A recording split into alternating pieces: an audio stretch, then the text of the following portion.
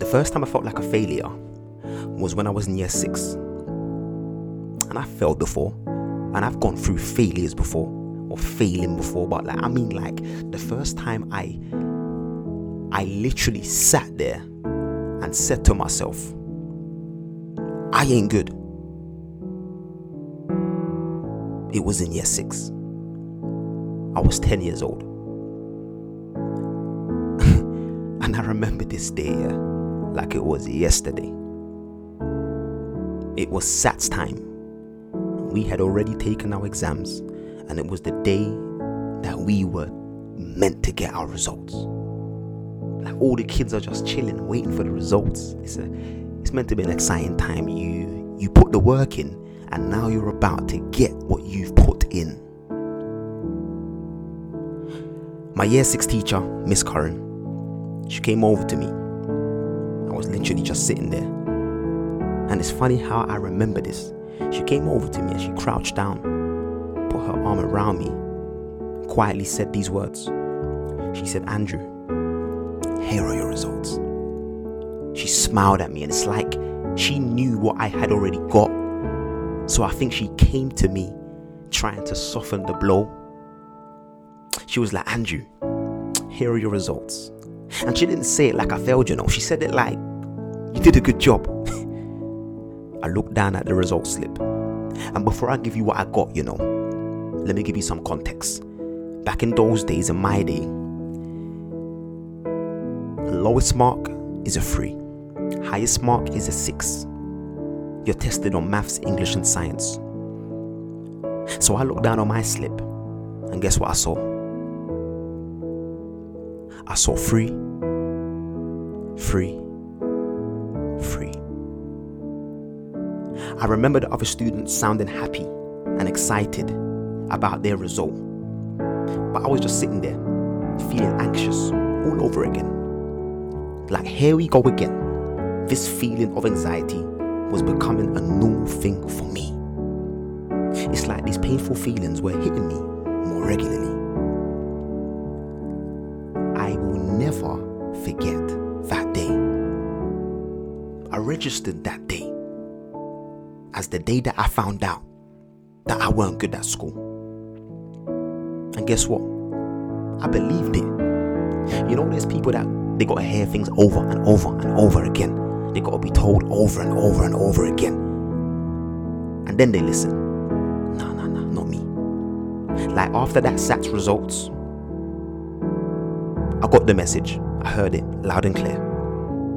You ain't good at anything. I took that thing as the gospel. But here's the funny thing, yeah? I'm in year 6. Primary school has just finished. But I've got another 5 years of going into another school where things actually get harder. And I can't even do this stuff. I'm just thinking, how on earth am I going to cope knowing that I can't do school? This wasn't easy. Going through life deep down, knowing you're great. Like, let me not even lie to you. Listen, man, I'm sick at football. I'm talented. Yeah? I'm liked. I'm loved. People tell me I'm good at things. But I just can't see it. It's deep down. It's not at the surface. It's not on the surface. People are telling me. But when I look into that mental mirror, I don't see what they see. Like, Fuller, you're great. You got crazy potential. You can be anything you want to be. Yeah, you can see that, but I can't. Like, what I believed in myself, whatever I believed in myself, the little good that I believed in myself, it was never affirmed. It was never seconded. It's like all I needed was it to be seconded. All I needed was for someone to affirm it, and maybe if they affirmed it in me, I would have begun to believe it. Yo, Fuller, this is the inner me, you know. Yo, Fuller, you can do this, you know. And then there's crickets, like tumbleweed. But the inner me is telling me I can do it, I can be it, I can get it. But in my life, I didn't have people around me seconding what I knew about myself. I don't remember hearing I love you. I don't remember hearing you're amazing, you're great, you're excellent. I don't remember hearing these things. I kind of believe them things about myself, but like I said, I'm a little boy. I kind of need people to tell me these things. I'm of the age where I need to be gassed. Like, not on this pride thing, you know, but I'm talking about I'm growing. And if I don't get told good things about myself, by default, I'm going to believe the worst. You are beautiful. You are great. You are an amazing child. You are kind. You are smart. You are brave. You are a special boy. And the list goes on. I didn't hear these things. But deep down, I was longing for these things. All I needed, all I desired, all I wanted was to be told that I was loved and that I was good. I remember doing the wrong. A shouting or a beating most certainly followed. It was like clockwork. This was a system. This was foundational. Something goes wrong, I can guarantee I'm gonna get something. Like something's coming my way. I could bet my life on the fact that when I do bad stuff, there will be consequences. It's like I'm getting punished for doing something wrong. Now listen. Don't think that I'm saying children shouldn't get in trouble for doing wrong things. But what I am saying, this is what I am saying. Yeah? Don't listen to what I ain't saying. This is what I am saying. The same way you penalize children for doing bad things, you must affirm them when they do good things. Like, I remember doing good things, commendable things, and never hearing from my parents, yo, that was sick. That was good. I'm proud of you. My family wasn't the kind to big you up or blow your trumpet. It was though if you did something good, there was no need to make a scene. Like, let's not make a song and a dance. But you're supposed to be doing good. Like, why are we rewarding you for doing something you're supposed to do? Like, people, we can't be moving like that. I keep saying this one statement. I have a little girl. I have a little girl. You see, because I have a little girl, I gotta start moving different. Regardless of how I was treated, I can't just treat my little girl different. I've got to take myself out of that equation where I am judging and mashing up and beating up the people that didn't give me the things that I needed. I can't just be different. I gotta let go of the pain. It's like, I got a little girl, and guess what? I ain't gonna be nothing like my dad. I ain't gonna be nothing like my mum. That's foolishness. I love my mum and I love my dad. And I actually understand their plight. I understand their travel. I understand their journey.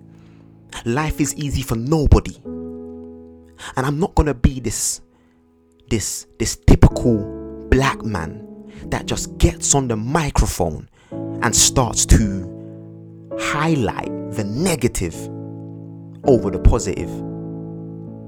Like, even though what I'm talking about is negative right now, this is my story. And I dare not get to the positive without letting you know what it took me to get there. But seriously, we have to do better. We have to do better. But in order to do better, you got to know better. And in order to know better, right, you got to be told the better. Someone's got to show you. And even when no one's there to show you, you've got to go hunting and searching for those answers that you need to better you. Like, there's no point me wishing a better life for my offspring and a better life for my family if I ain't willing to heal from the inside. Yeah? Like, good intentions ain't gonna get me anywhere. And that's why I'm chasing deliverance. I'm chasing freedom. Like, we beat our kids and we wrap them up and we put them down. We make them feel like rubbish at times. They make a mistake, penalize. Shouldn't have done that, penalize. Don't go here, they go there, penalize. It's like our children know that there is one thing for certain. If I do something wrong, penalize. But our children need to know that when they do things that are right, that they will be affirmed, that they will be encouraged. Listen, man, you got to change this narrative. Like, real talk. We can't be silent when they do good. This is dangerous. It's overly dangerous. It's detrimental. If I do good and I don't see that you recognize me, I will not be motivated to do good again. And at that tender young age, children need to be gassed up. We need to boost them and lift them up and big them up and show them we love them, show them that they're good, and show them even when they're scared, tell them that they're brave. Like, even if they're flopping, tell them that they're a success. We gotta speak life and not death. We need to boost them up, lift them up, help them up, pick them up, let them know that we're super proud. If I display bad behavior and you forever punish me, you are not teaching me, you are punishing me and pushing me away. If I make mistakes and all you do is rip into me, you're not teaching me or showing me the way, you are teaching me how to be scared. You are teaching me how not to be vulnerable. You are teaching me how not to get help. Because the minute I know that I've messed up, and I know that when I mess up, you go in on me, I'm not going to come to you when I mess up. But we have to change the narrative, especially with our young black boys.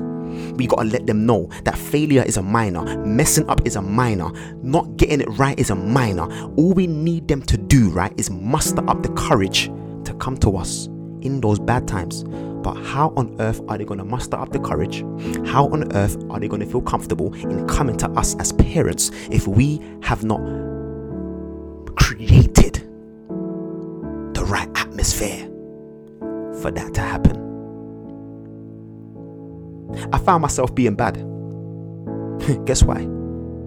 No, guess why? Guess why? I found myself being bad because I thought to myself, like, why not? When I'm good, nothing happens anyway. Like, come on, man. What's the point? Why would I be good if when I'm good nothing happens, but when I'm bad everything happens? Isn't it funny, right, that when kids are bad and they get penalized, it doesn't make them not be bad anymore. It doesn't make them stop it. It's sad. It kind of makes them carry on. Listen, man, and don't miss this, man. Real talk. Do you not have any sense? Like, that's what I'm hearing. Like, why did I show you to do it like that?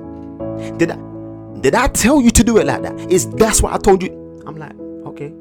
Do you think, mom, listen, man, dad, I can't say this, but I'm thinking in my mind, maybe I should say this. Dad, do you really think I did this because I'm trying to upset you?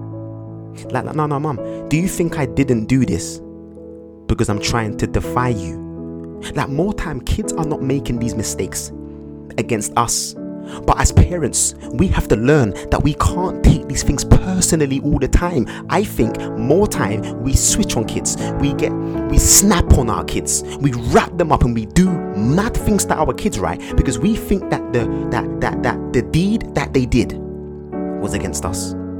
And we take it personally. You can't take parenting personally.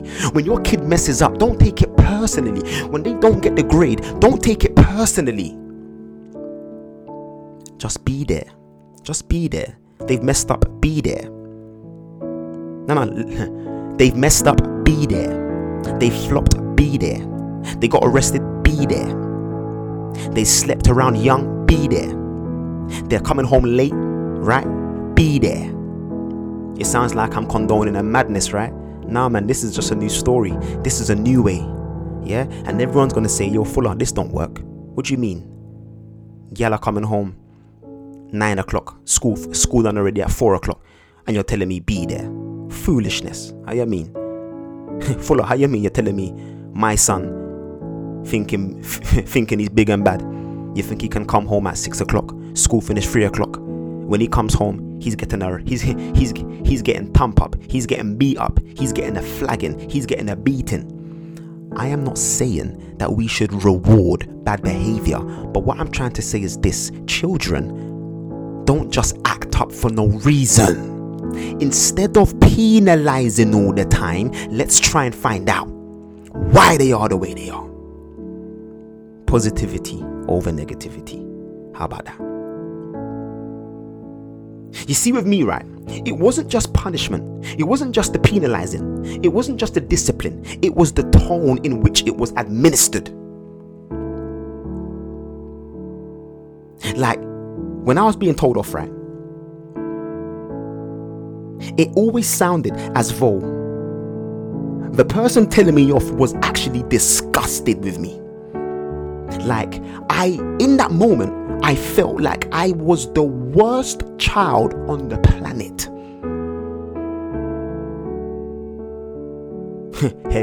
Listen, here goes again. Here I go again. I look at my little girl. I keep saying that. I keep bringing her up. You know why? Because I love her to bits. And if I don't change, the things that I failed to change will mess her up. It will jack her up. I've got a little girl, and if I talk to her like rubbish, sooner or later, and I say this on life, she will start to believe she's rubbish. If my time spent with my little girl is always negative, I'm always miserable, I'm always shouting, I'm always on edge, she will most likely always feel negative. Listen, tone and words are powerful. Yeah, words have the power to give life and the power to kill. I suffered by bullet words, and that's what I call them. It wasn't just about the beating, it wasn't just about the physical things. It was the words that used to cut me, and the tone. Because you see, the tone, right? The tone is like the boat that carries your words. Yeah? And that boat can be a battleship, or it can be a boat of supplies, giving goodness. More time, the boat that was carrying my words were cannons and bombs and guns. It's like you can say the right thing the wrong way, and we got to learn that as a people. Communication is everything. I've seen so many situations get muzzled. I've seen so many fires get quenched simply because someone had the power of communication. And that's what I'm trying to master. Real talk, man. Because I'm talking about growth mindset. There's no point talking about changing. There's no point talking about being a better dad. I'm being about being a better dad. So I'm making sure that I put things in place so that I can be a better man, so that I can be more calm, so that my anger can be muzzled. Because my little girl, when she's happy, is because she saw happiness. When I was called back in them days, yeah, more time it was for a negative reason. Let me say that again. If my name was called back in them days, right, more time it's for a negative reason. So watch this now. When I'm in my household and my wife calls me, she's not even calling me for a negative reason. But because in my childhood, my name meant I've done something wrong. So when I hear my name now, I'm thinking, oh my days, man, like, what does she want now? So now I'm going to penalize my wife and put her in a bad place simply because I'm experiencing something called implicit memory. If I remember sounds and tones and words and demeanors from my childhood, if people in my current life are saying those same words with the same tone, I'm not going to see it as them saying it. I'm going to see it as the people who are against me back in the day saying it.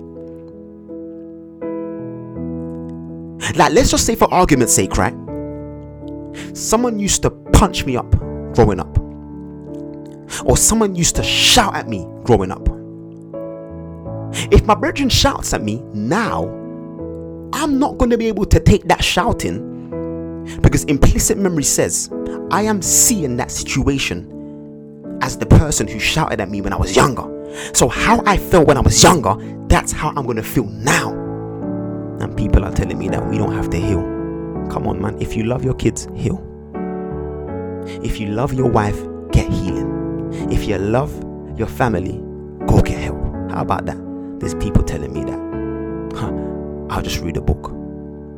I'll just watch a video. It's foolishness, man. If you love your family, real talk, go and get help. Like, all I cared for was finding things to make me happy. And it sounds good, but that ain't good, because that means I'm willing to accept anything. If the man them are saying that, okay, cool. If the girls want that, okay, cool. Let's bunk school, okay, cool. Let's go to that next school and move to the girls down there. Let's go. Guess why? Because I wasn't happy. So anything that would get me feeling excited, adrenaline was my thing. Yeah? And that's what I'm trying to say. I understand why a lot of our young people don't focus in school and can't focus in school. If hell is home, if home is hell, then it's a wrap. And I mean that. Like, hey, describe hell to me. Home. Hey, big man, describe home to me. Hell. If hell is home and home is hell, it's a wrap. It's a wrap.